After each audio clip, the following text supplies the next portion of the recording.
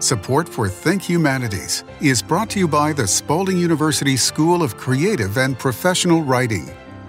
Think Humanities, a podcast for people who love history, philosophy, culture, literature, civic dialogue, and the arts. Think Humanities from Kentucky Humanities, where we have been telling Kentucky's story for 50 years. Here's your host, Bill Goodman. In the summer of 2022, Kentucky Humanities had the opportunity to co-produce a special podcast entitled Bell Hooks, Becoming, Being, Beyond.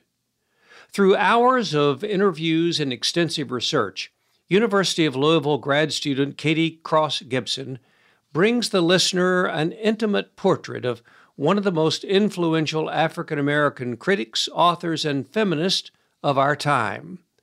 In this mini-series, you'll find a thorough examination of the life Bell Hooks lived, reflections from her friends and colleagues, and the thoughts and philosophy which guided her for 69 years. I think when you grew up like I grew up. My family was the only Black family in this place that I grew up. And so from kindergarten all the way through high school, there were 3 Black girls in class, me and my 2 cousins. And so I think that I grew up with this notion that I was strange, that I didn't fit in, that I was weird because I was quiet and stayed to myself and read books all the time and wanted to write. And I think that Bell was the preeminent model for that. Little Black girls in Kentucky, looking back, I would have been a completely different person if I had seen a Bell Hooks lecture or Bell Hooks talk when I was in high school or in middle school. For the longest time, I didn't believe that there was room for me in this world, that I was an anomaly or that I was strange and weird. Bell was very good at acknowledging what she wanted in that moment and actualizing it, even if it required some form of adaptation, shape-shifting, and changing in the moment. She wasn't wed to a performance of who Bell Hooks should be. She was more wed to the authenticity of who she was in the moment. That is also very important and very rare, very, very rare. And it's another type of intellectual engagement. Hello, I'm Katie Cross Gibson, and this is episode 2 of Bell Hooks, Becoming, Being, Beyond. Episode 1 touched on the early life of Gloria Jean Watkins, better known by her nom de plume, Bell Hooks. This episode, you'll hear 9 of Bell's loved ones talk more about Bell as they knew and continue to know her, especially after Bell moved back to her home state. They tell stories about friendship and support, her favorite and least favorite pieces of pop culture, sharing meals, how Bell felt about Appalachia and Kentucky, her principles, and how Bell truly made an impact on the world. Who knows? You might even hear some juicy gossip, too. First things first, though, introductions. I'm Crystal Wilkinson. I am Kentucky's Poet Laureate, and I'm also a professor at the University of Kentucky in literature and creative writing. I have worked at several universities over the past couple of decades, including Indiana University, Morehead State University, and of course, Berea College, where I knew Bell at Berea College. Bell and I met this is going to age us both, but in 1993. I had known her work, and as a burgeoning Kentucky writer, I was enamored with her work as a burgeoning womanist, as a burgeoning feminist with 3 small children. And I had been so lucky to sort of fall into this wonderful cadre of women, of Black women here in Lexington. So in this group was myself, Kelly Norman Ellis, who I believe Kelly was a graduate student at the time at UK, Nikki Finney, who was teaching at UK at the time, Dondra Sisney Gibbons, who was an undergraduate at the time, and several women, Black women from the community, including Joan Brannon, who's a filmmaker and a drummer, and Donna Johnson, who is just sort of a bibliophile, extraordinary feminist jewelry maker.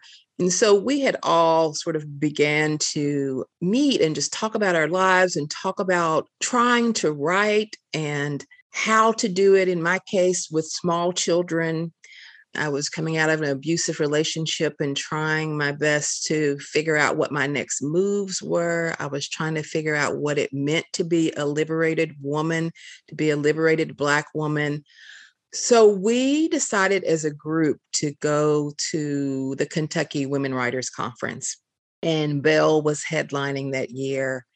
And I had just bought Sisters of the Yam and had been reading through that book and was carrying that book around sort of like the Bible. And I heard Belle speak at the Robert H. Williams Center, and we all sort of crowded into the Robert H. Williams Center. I had my twin girls with me, and they were sitting on the floor, like at Belle's feet. And I was sitting there, and it was hot. And it was just like going to church.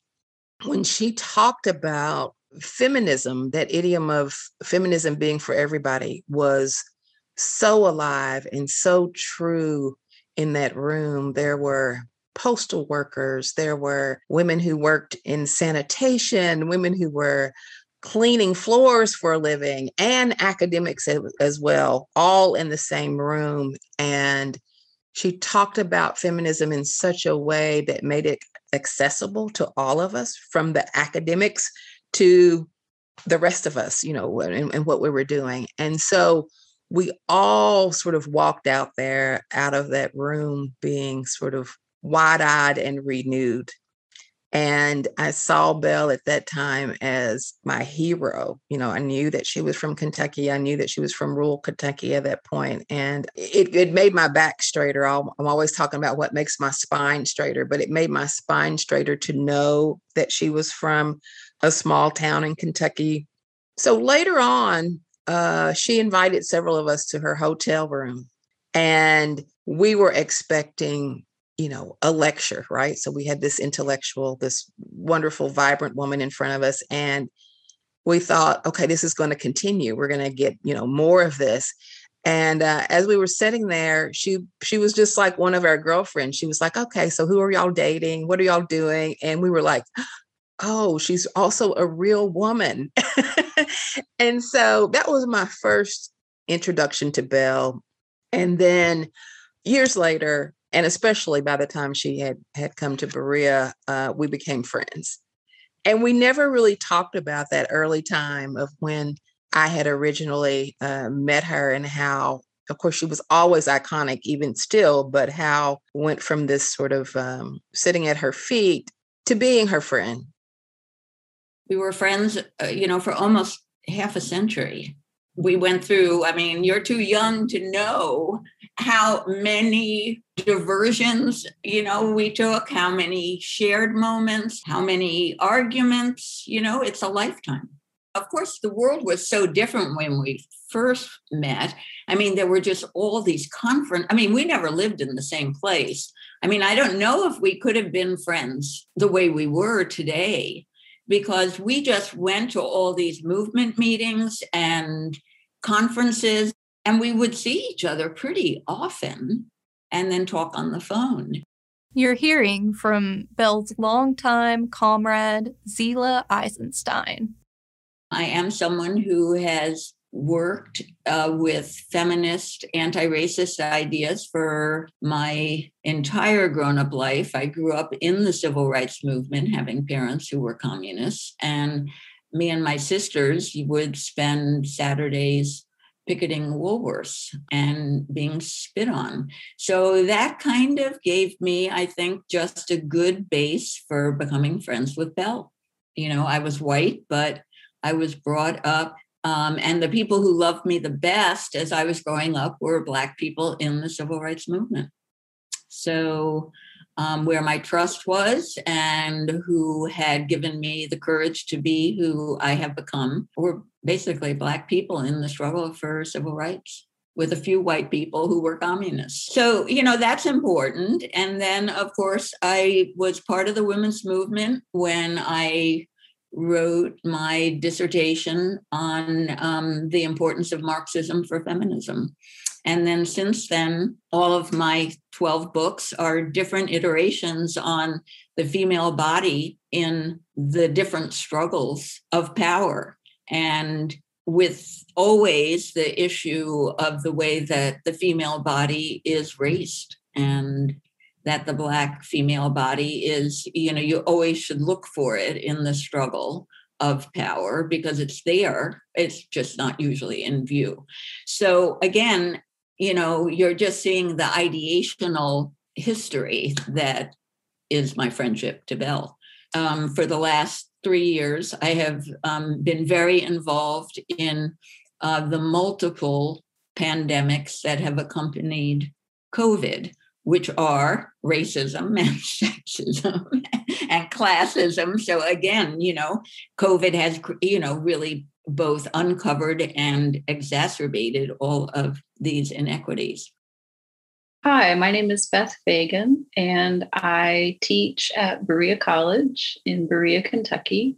I am a lecturer in the general education program, and I teach primarily first and second year students writing. I teach composition, and I teach Bell Hooks's work in my classes. So in addition to being her neighbor and friend, I'm fortunate enough to be able to take my students to the archives to look at her personal papers, for example, in conjunction with them reading her work. I first read Bell Hooks when I was an undergrad back in the early 1990s at Bryn Mawr College.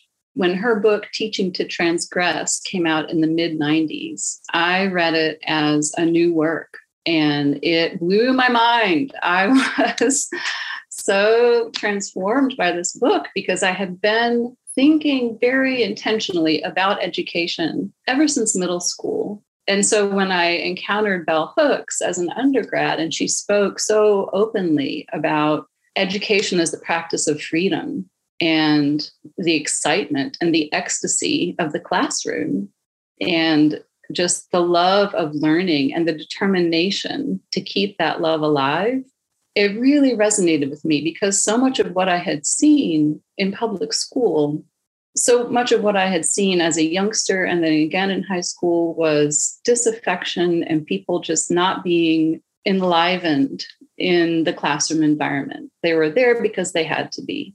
They had to teach. They had to be the student. It was compulsory. It was not joyful. And it definitely was not liberatory.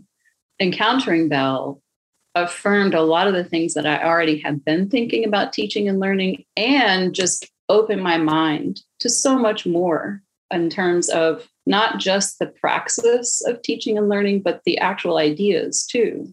That, feminist ideas and ideas of anti-colonialism and anti-racism, and sort of thinking in a meta way about who gets to speak and how are they heard or not heard, and how do we co-create classroom culture or stifle it. Her book, from the time I was quite young, sort of entered so deeply into my heart and into the formation of my personality that now as an adult, it's actually a little hard to talk about it because it shaped me so fundamentally that it's hard to separate what I learned from Bell as a young person and who I am now. It is not an exaggeration to say that it not only changed my life, it helped to make my life.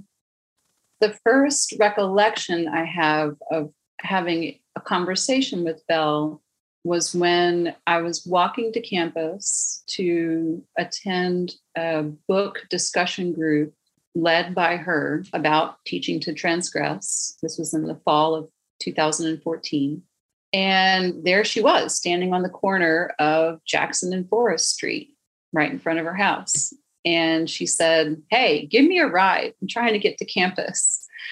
And I said, well, I don't have the car. My husband has the car right now. I'm walking to campus to hear you. And she said, well, you're a white girl. Stick your thumb out. Maybe if we hitchhike, someone will pick us up. And as we stood there on the corner of the street with our thumbs out, we talked for a few minutes. And I just will always remember standing there talking with bell hooks and thinking, my God, I'm hitchhiking with bell hooks. My name is Dr. Damaris B. Hill. I am a professor at the University of Kentucky with the Departments of English, Creative Writing, and African American and Africana Studies program. I hang out in a lot of other areas, such as like digital scholarship, women and gender studies, American studies, and others. I think I first encountered Bell in my undergraduate studies. I attended an HBCU, which is a historically Black college and university, Morgan State University.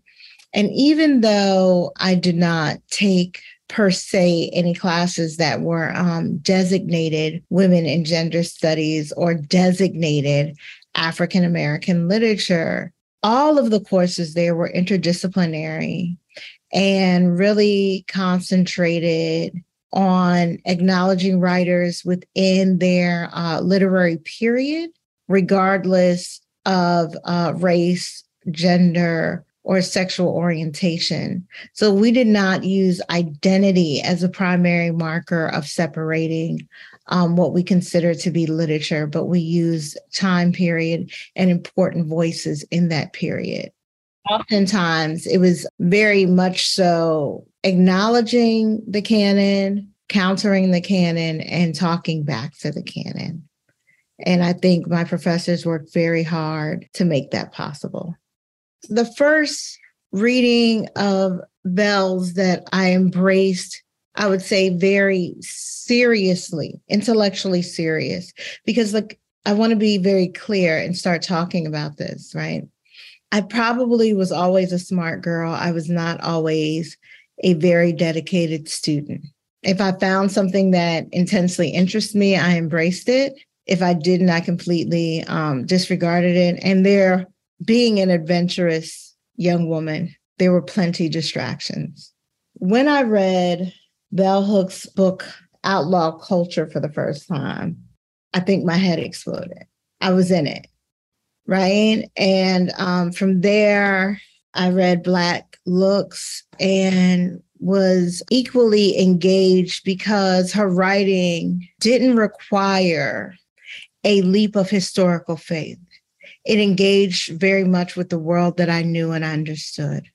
And so when she's critiquing Madonna about her invoking of white supremacy, patriarchal, heteronormative kinds of exploitations under the guise of feminism, I not only recognized that as an intellectual argument, but felt it in my body because I was a dance culture girl. And so the ways that Madonna was as present as other artists that I appreciated, like Whitney Houston, Tiffany English, CeCe Peniston, they were all kind of present, not only in my intellectual life because of Bell, but also in my pop culture, social life, and in my body, because that was a space where I expressed myself intellectually, but strategically also danced and moved and interacted with the DJ and the culture of the space.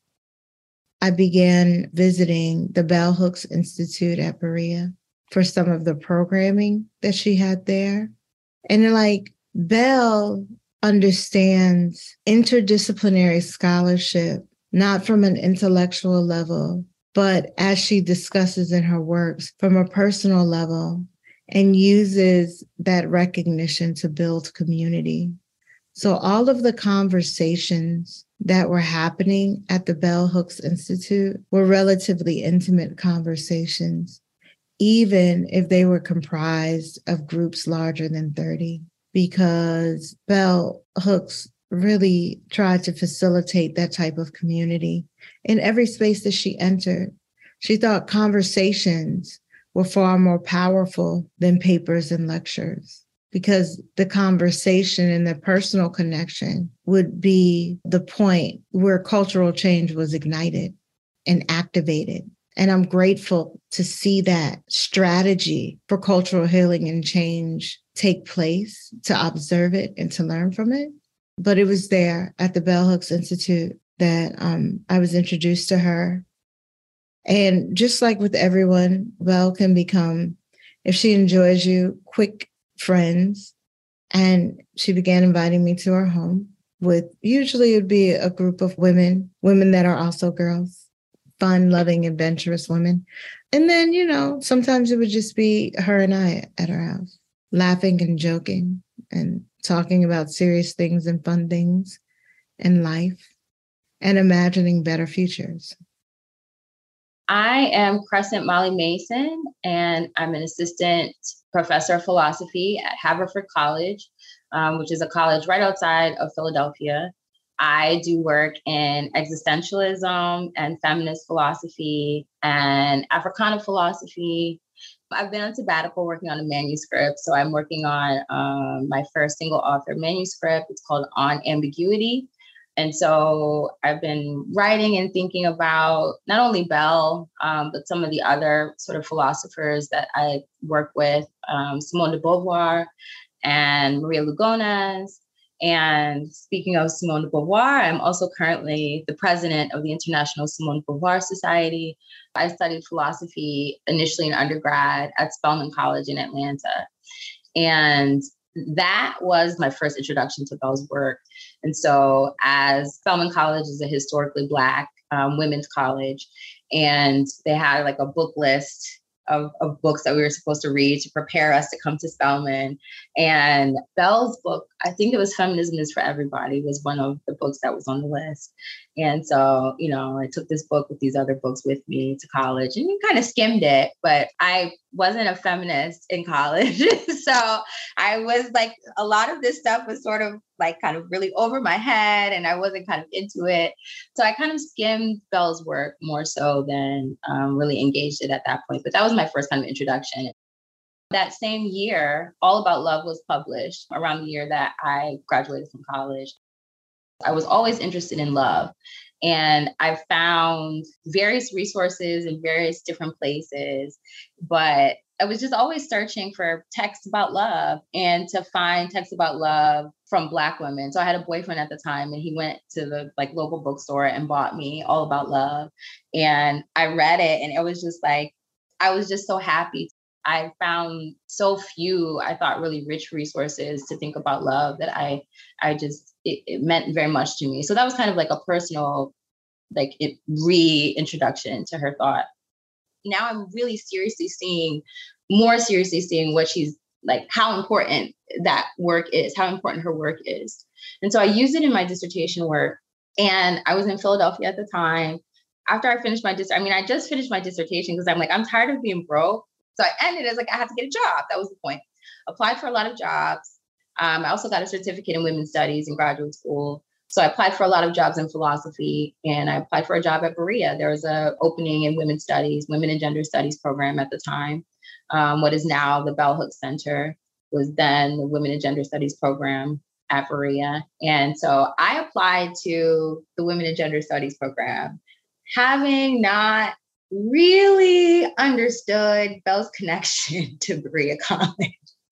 So I applied to this random place, I thought, because there was a job opening and also not in my field. I was in philosophy, and so I applied in women's studies. I wasn't sure, if they were going to take me seriously. I get the first round. There's an interview. And I remember I put my little suit on, my half suit on. I'm going to the interview and I turn on the screen and there's Bell Hooks. I'm like, oh no, I'm okay. All right, this is fine. I can do this. So, everyone's asking me questions and she's not really, I can't tell what's going on, how she's responding. And finally, they sort of turn it over to Bell and she asks me one question, which is like, what is the meaning of feminism is for everybody? but I was like, okay, I have my answer, right? So whatever answer I managed to pull out of myself, I pulled it out, closed the Skype interview, like, oh my gosh, I'm sure that was a bomb. I can't believe it. Got a call back and say, come to Berea for this interview. I come for a sort of fly-in interview. They have me have lunch with her. Like, wow. Okay, so I'm having lunch with her. She's very nice. She's funny, everything. And I'm kind of like, I can't believe this is happening. They end up offering me the job, and that was in 2015. I'm Dr. Linda Strong-Leek. I'm the current provost at Haverford College. I did serve for a year as the provost at Berea before leaving for Haverford. I was at Berea for 18 years. That's where I met Belle. I'm a HBCU grad, North Carolina Central Go Eagles, Michigan State, PhD. And I had one job before I came to Berea. I lived in Florida for about 6 years, and I was at Florida International in the English department before going to Berea. So in graduate school, I encountered her work at Michigan State. I was trying to think of what I first read. I think it was Beauty Laid Bare, but I can't be absolutely sure. And definitely Feminist Theory from Margin Center. So those would have been the earliest Bell Hooks works I read. And I knew from reading both of them that she was both fierce, especially in Feminist Theory, and then loving in Beauty Laid Bare. I met her in Berea in 2004. I had heard her speak before, but I had not met her. And so she came and gave her talk. And then she actually came back to my classroom. And I had really, it was a powerful moment for me because for multiple reasons, I think, because of the fierceness of her writing, you don't expect her to have this tiny little voice. So she came back to my class and she was talking about her book on Black men and patriarchy. And there was a moment when she had talked about how, how people experience men in patriarchy and how for many people who have lived in patriarchal households that they are sometimes relieved when the patriarch is no longer there by whatever means, jail or divorce or death even. And it was just a powerful moment because when we got back to the class that day, several of my students said, I was relieved when my father died. So it was really just a powerful moment. And that's, I think, the power of her work is that she speaks these really hard truths that people don't want to think about and definitely don't want to speak. And for those students to hear that from her and to read her work and to understand that they weren't alone or they weren't bad people because they felt like that they were just they were relieved when this domineering, abusive person was gone. So that's where we connected, I think, in that moment, because we talked after that for hours.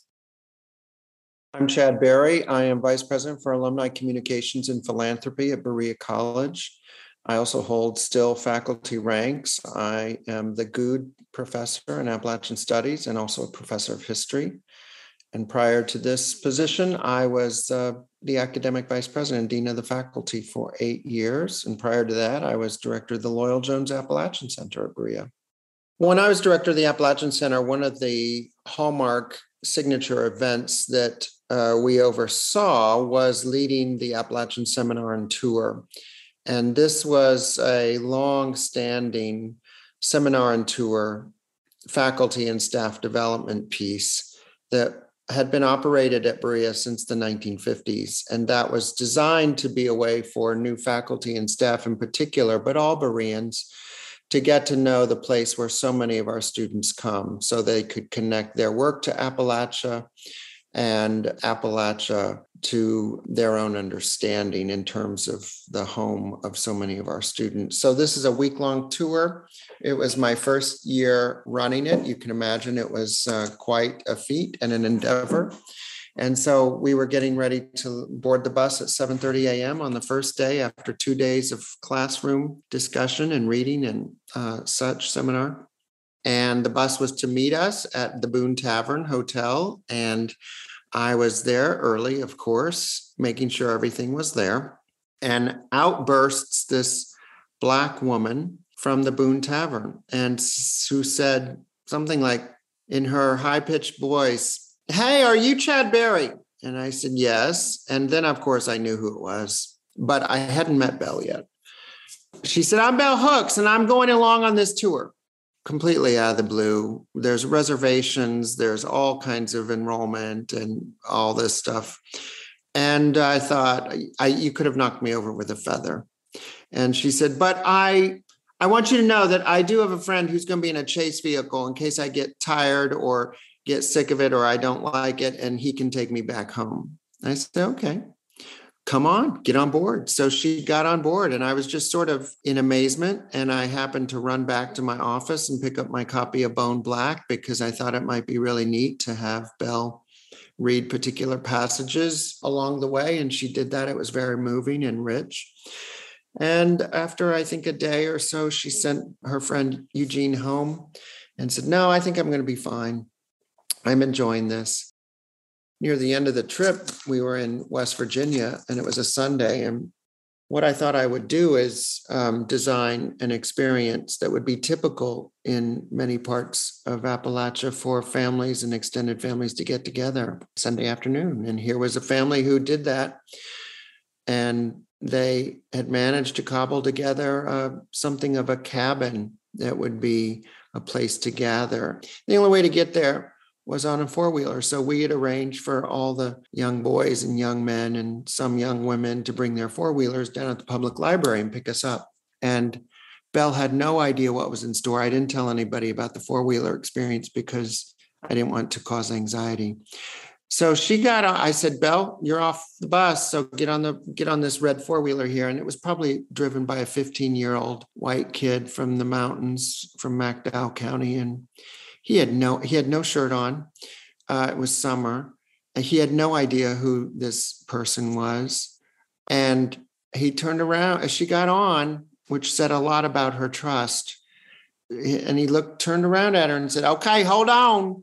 And she held on and grabbed him around the waist and turned around and looked at me, and her eyes were so big. And off they went, straight up, almost a 45-degree angle to get there, but she had so much fun. I'm Silas House. I am the author of 7 novels, a book of creative nonfiction, several plays. I'm the NEH Chair of Appalachian Studies at Berea College. I teach creative writing and literature there. I also teach in the MFA program at the Naslin Mann Graduate School of Creative Writing at Spalding University in Louisville. I publish a lot of essays and music journalism and things of that nature in magazines all over the place. I first encountered Belle's work in grad school, and that would have been her critical theory that I read first. And it just really opened my mind in so many ways in thinking about race and gender and sexuality, the history of feminism. That intersectionality really spoke to me and really taught me something brand new. I loved the way she talked about the personal as the political and how we couldn't really separate those. That made a lot of sense to me. I first met her because we both worked at Berea College, and I was introduced to her at a cocktail party that a colleague was having. He had put on this cocktail party sort of with the intention of bringing me and Belle and a couple of other people together. And, as soon as I met her, we just had an instant connection on lots of levels. She loved my accent. She said it sounded like home to her.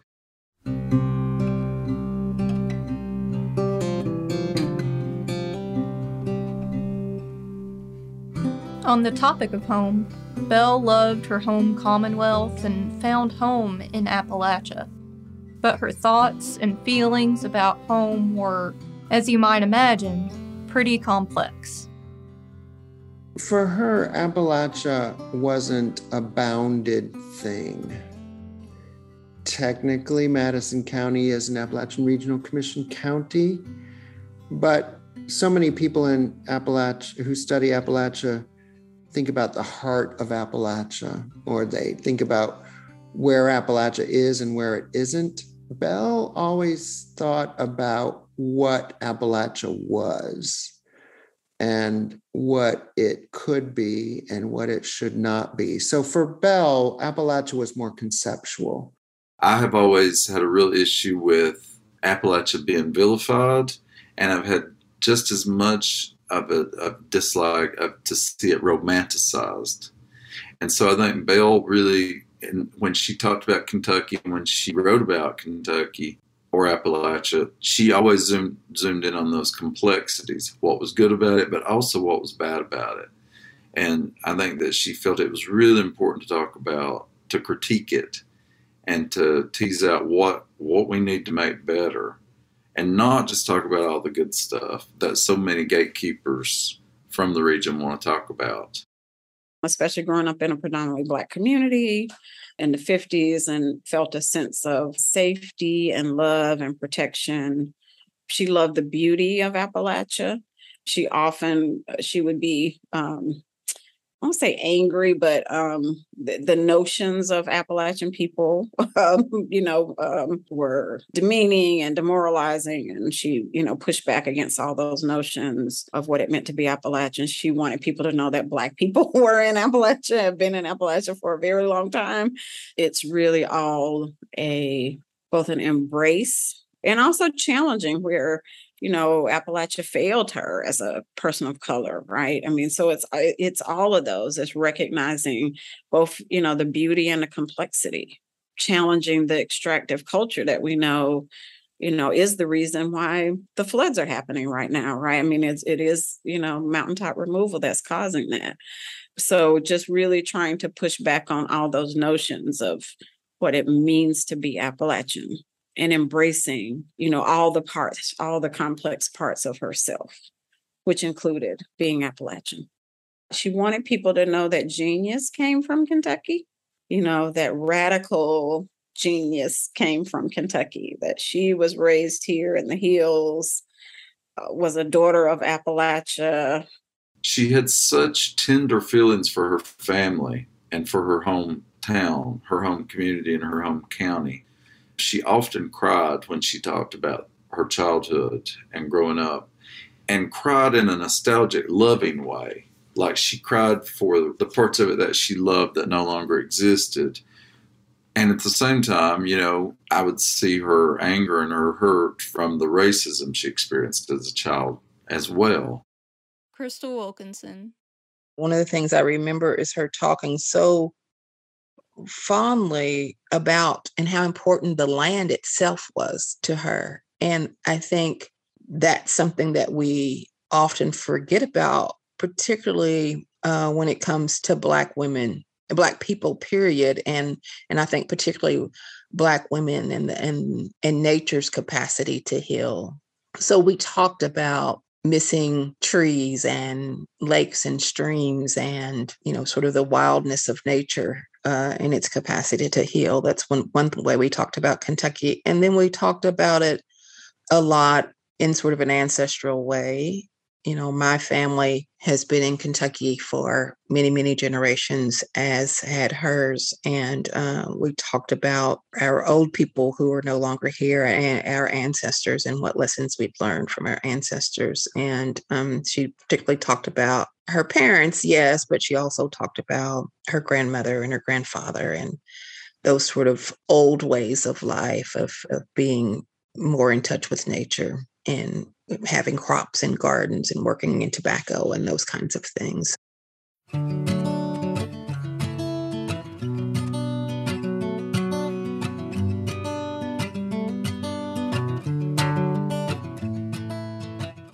In 2004, Belle made the decision to return to Kentucky, and she made her home in Berea and at Berea College during the final decades of her life.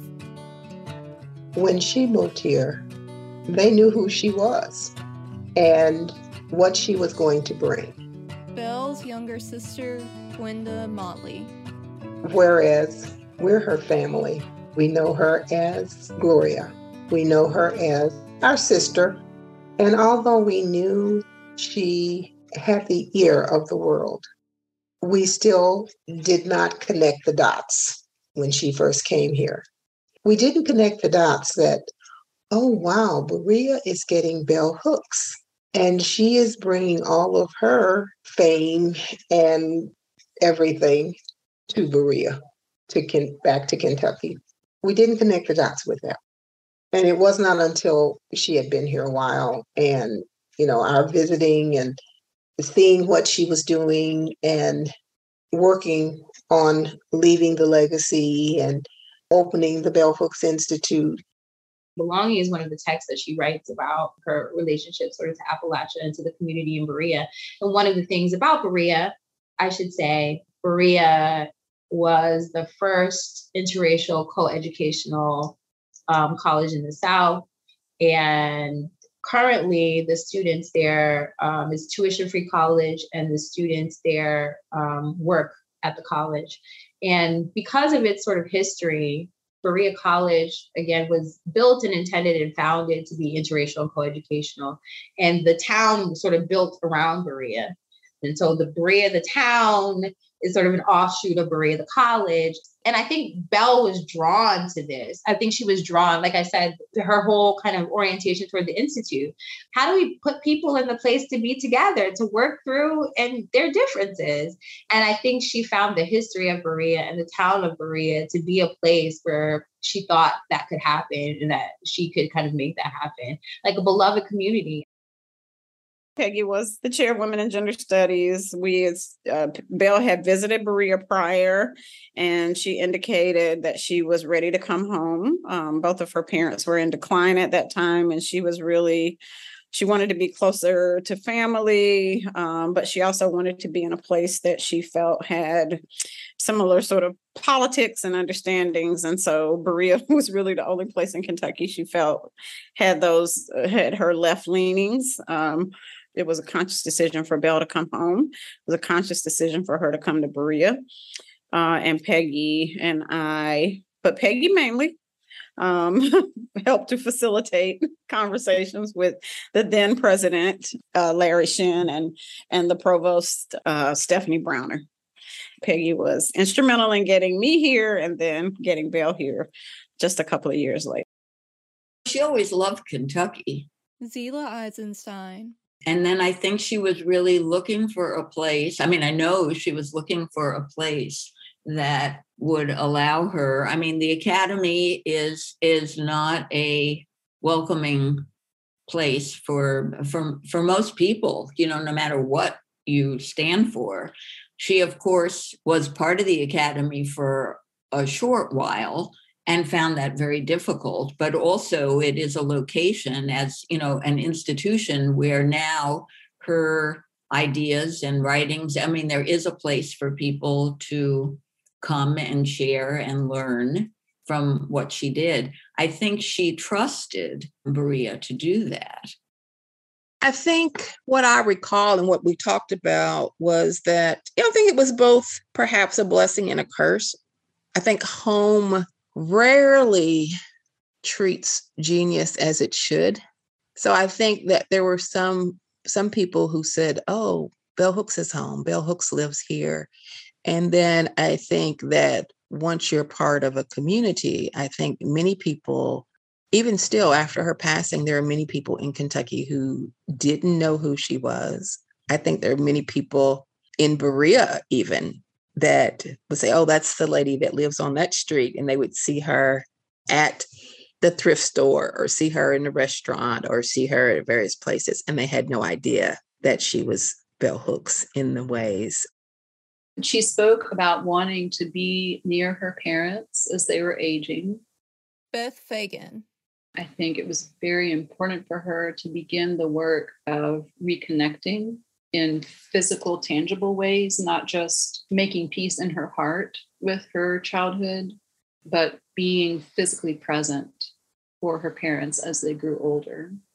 I think she also was seeking to be in community with people in a more intimate way, in a way that may be hard in a bigger city. So as much as she missed the liveliness of the culture and the expansive food offerings of New York City. She definitely missed that. What I think she was really seeking was to build the beloved community. She wanted to be in Berea, Kentucky. She wanted to be in a small town in the state of her birth.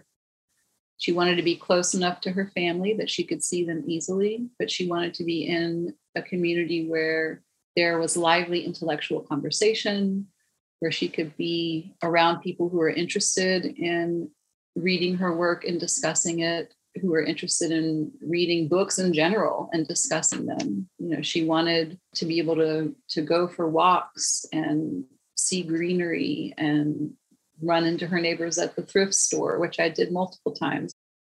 I think coming home to Kentucky for her was a kind of full circle. And she wrote about how, in her book Belonging, she wrote about how if one is to live an intentional life, one must be intentional about dying as well.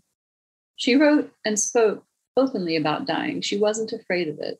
And I think that she wanted people not to be afraid of it either, to talk with her about it.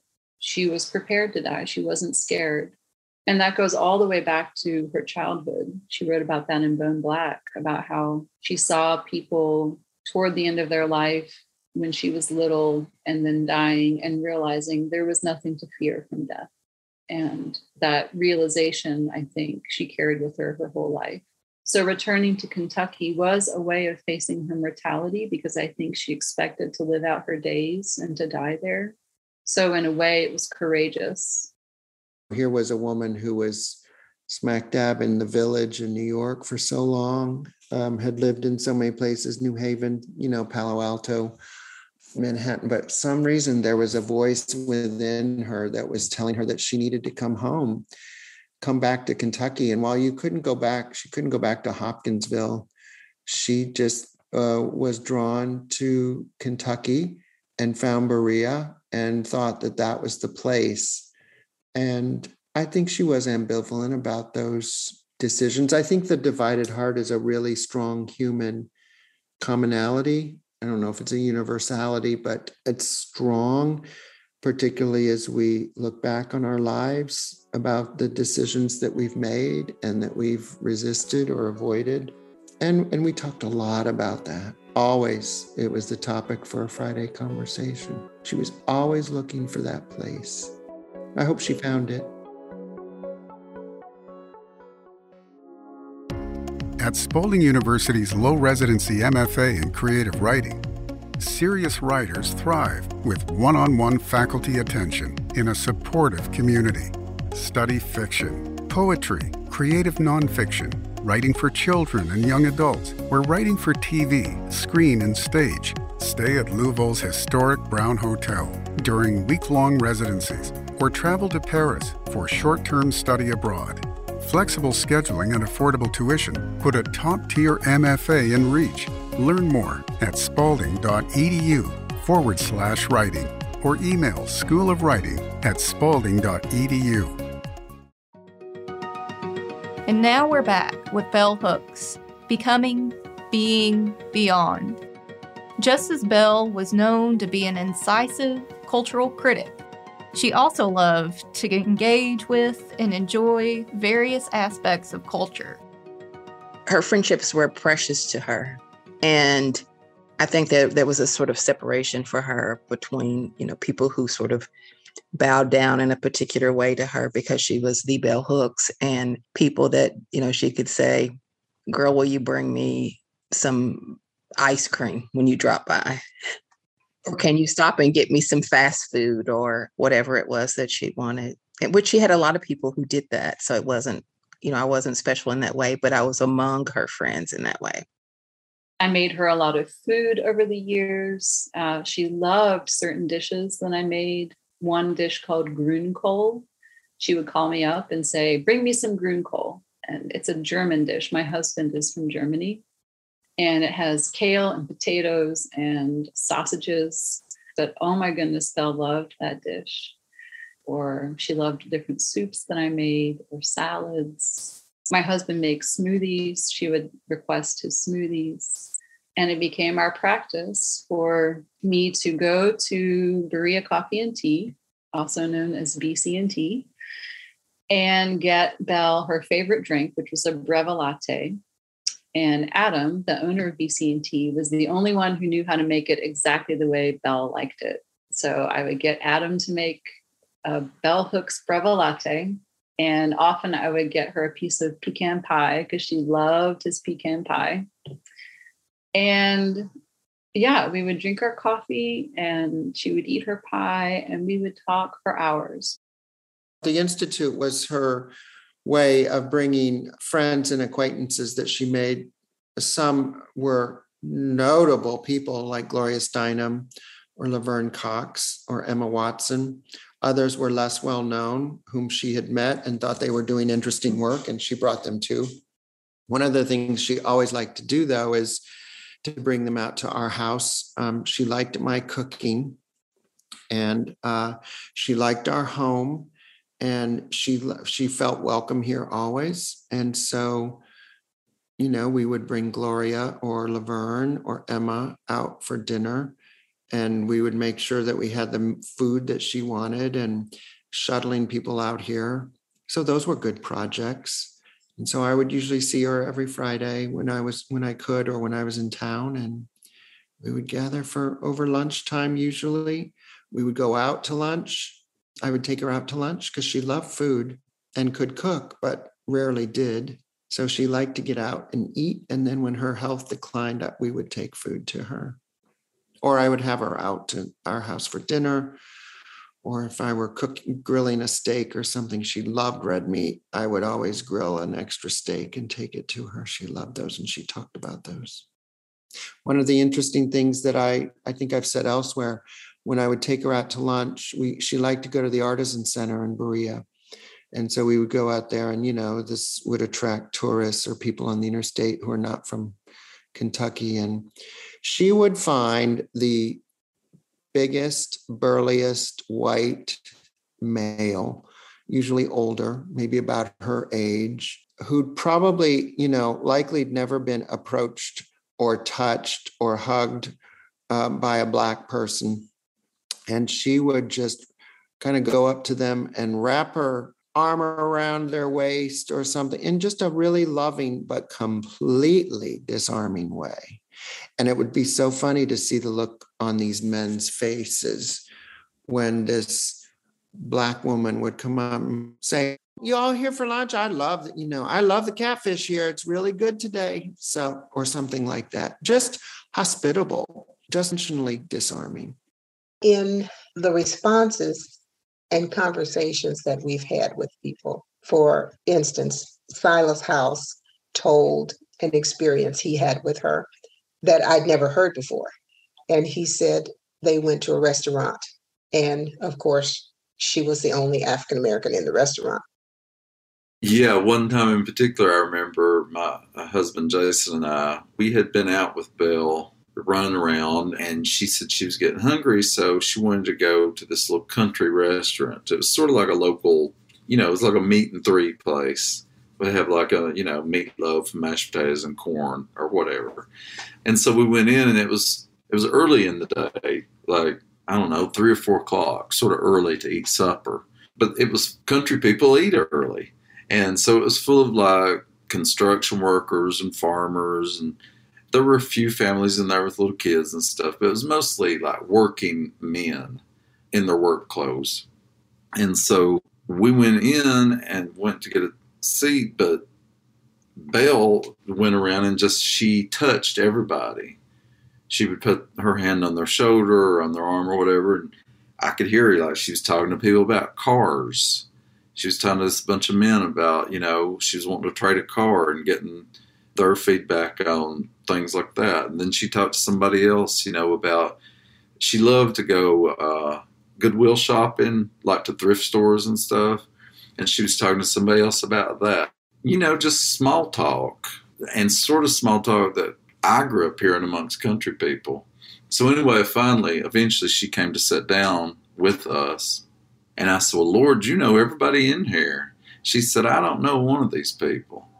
And I just sort of laughed, and she said, I just wanted to make sure that they all had to speak to a Black woman today. And so I just thought it was, it was a beautiful, fierce thing. It goes back to what I think about the personal as political. For her to move through that restaurant in that way, and it was sort of a political act to say, I'm here and I'm not going to be erased. I'm not going to be overlooked. But also in a way that they really, people connected with her in those conversations. Often we ate together. She was at our house eating supper, or if I went to her house, I would take food. We would make tea and we would eat sweets. Belle really liked that I cooked a lot of country foods, and we sort of grew up eating similar food. Belle really counted herself as an Appalachian, as a country person, as a person from the hills. She talked a lot about that. And I think she found a lot of comfort in that sort of food and that sort of food culture. The food that I cooked sort of reminded her of her childhood, and she had a soft place in her heart for that. My husband makes incredible deviled eggs, and she always said that he made the best deviled eggs she'd ever eaten. She loved those. Just love being around, foodie cultures. And yeah, so it was, there were limited choices to say the least. But she found the places that she liked and enjoyed. The farm store would have some things that she liked, and May's place, Noodle Nirvana, and Belle was a foodie. She liked my food. I cooked, and when I had time, especially as I became an administrator, it got harder for me to cook for her. But when I would cook and my husband would cook out, we'd always, take her some of her favorite things, which were like, hot dogs from the grill and chicken, and my baked beans she loved, and my sweet potato pie and macaroni and cheese. We started, going out like once a week, and then I'd come by her house and we just sit and talk, for hours and hours and hours. So, and she always sort of had appointments for people. So people knew, like, this is my Linda time, and this is my, my Chad time, and this is my, like, everybody knew. So it was sort of like a revolving door, but everybody knew when, oh, here's Linda, it's time for me to go. Oh, here's this next person, it's time for me to go. And she'd be pretty firm usually. Sometimes she let another person kind of hang around, but she really liked to be with a person, to be present with that person when she was with them. So yeah, I came to appreciate that.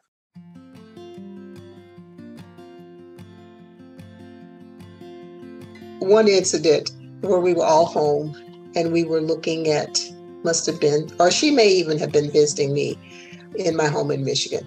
And we were looking at sitcom or something. And she cannot just look at TV without thinking and critiquing and commenting. And I once said to her, why can't we just look at the show? Because she can't turn it off. And so while you think that this is just grand, sometimes it was a burden, I think, to always be thinking. And I just thought, why can't you just look at the picture and enjoy it? It's not going to happen, which may be one of the reasons why she didn't have TV, because she just couldn't have an idle mind. And then in the afternoon, she tended to kind of sack out on the couch, and she loved her couches. And she would read, as she would say, a trashy mystery. She loved trashy mysteries. And she would either go to the used bookstore, or people would go to the used bookstore for her and get her trashy mysteries. And she would read one or two a day. And then she'd also read a more, an interesting book or a scholarly book or something provocative that she would like to talk about. So she had this, Belle was really highbrow and lowbrow. And it was so interesting as a result of that combination. I mean, she could just sear your brain with provocative, stimulating, wise, challenging thoughts and perspectives and interpretations. But she could also talk about this, kind of trashy mystery that she was reading too. We shared a great love for the Spanish director, Almodovar. And so the movie I remember the most seeing with her is Almodovar's film, The Skin I'm In. And it was a really controversial film at the time, a very violent and sexual film. And to hear her talk about it was just like a master course in cinema.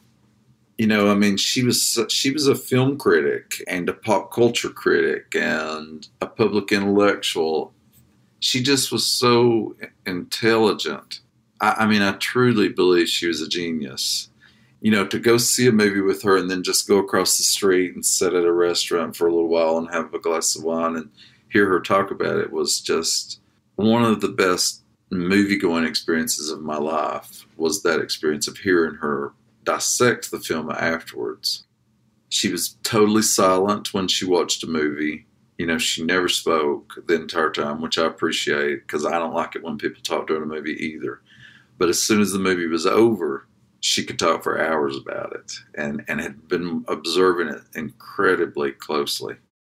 When I think about film, I think of the time we took her. She wanted to go to a movie, and so we took her, and she insisted on seeing Wonder Woman.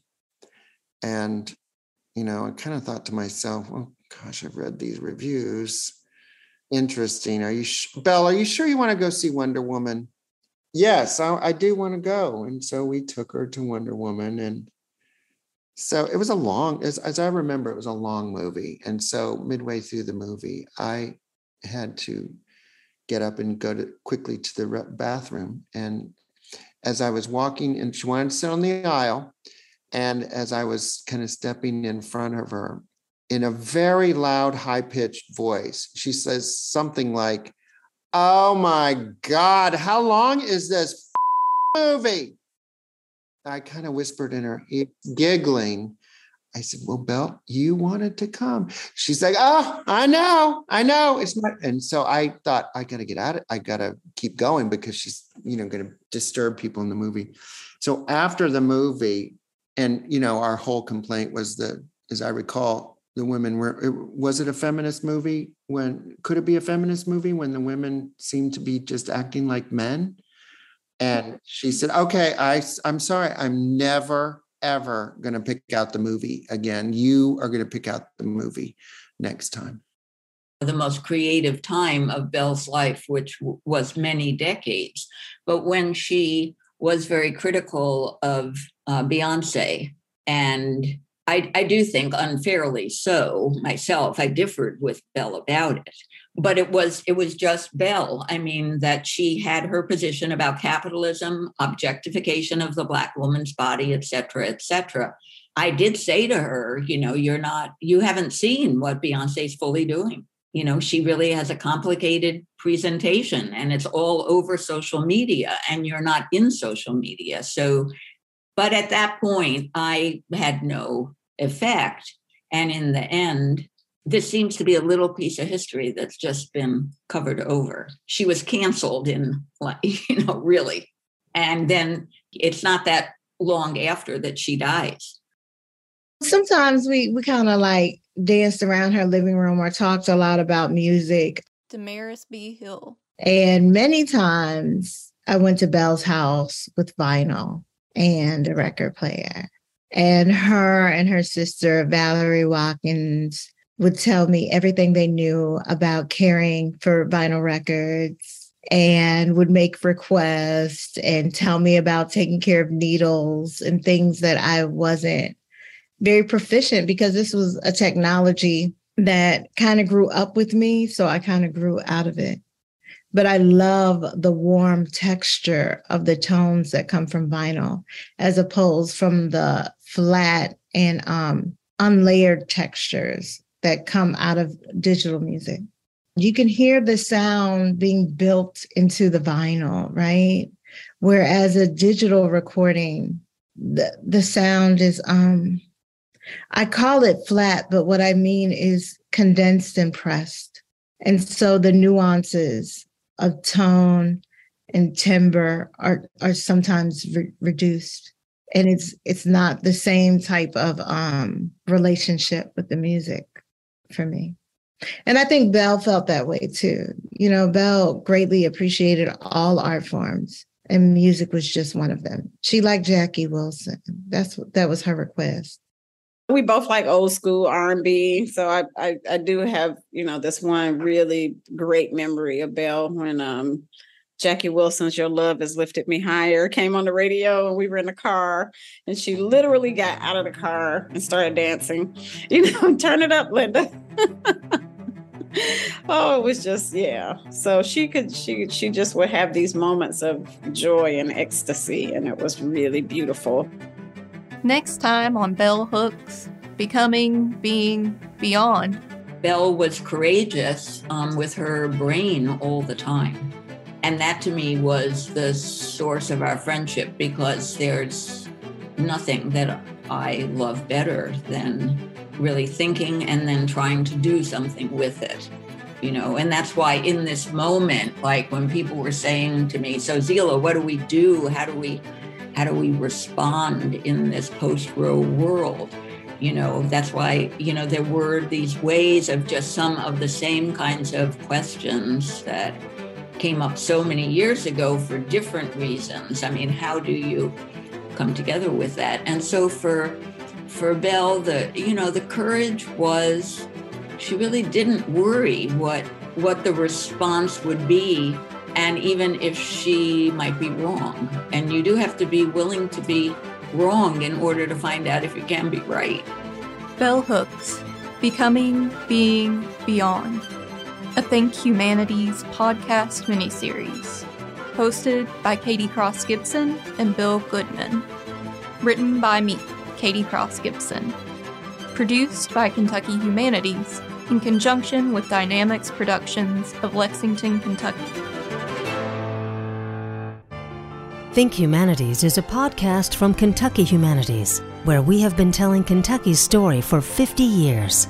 Think Humanities is available at kyhumanities.org, iTunes, and SoundCloud. Join us next week for a new episode of Think Humanities.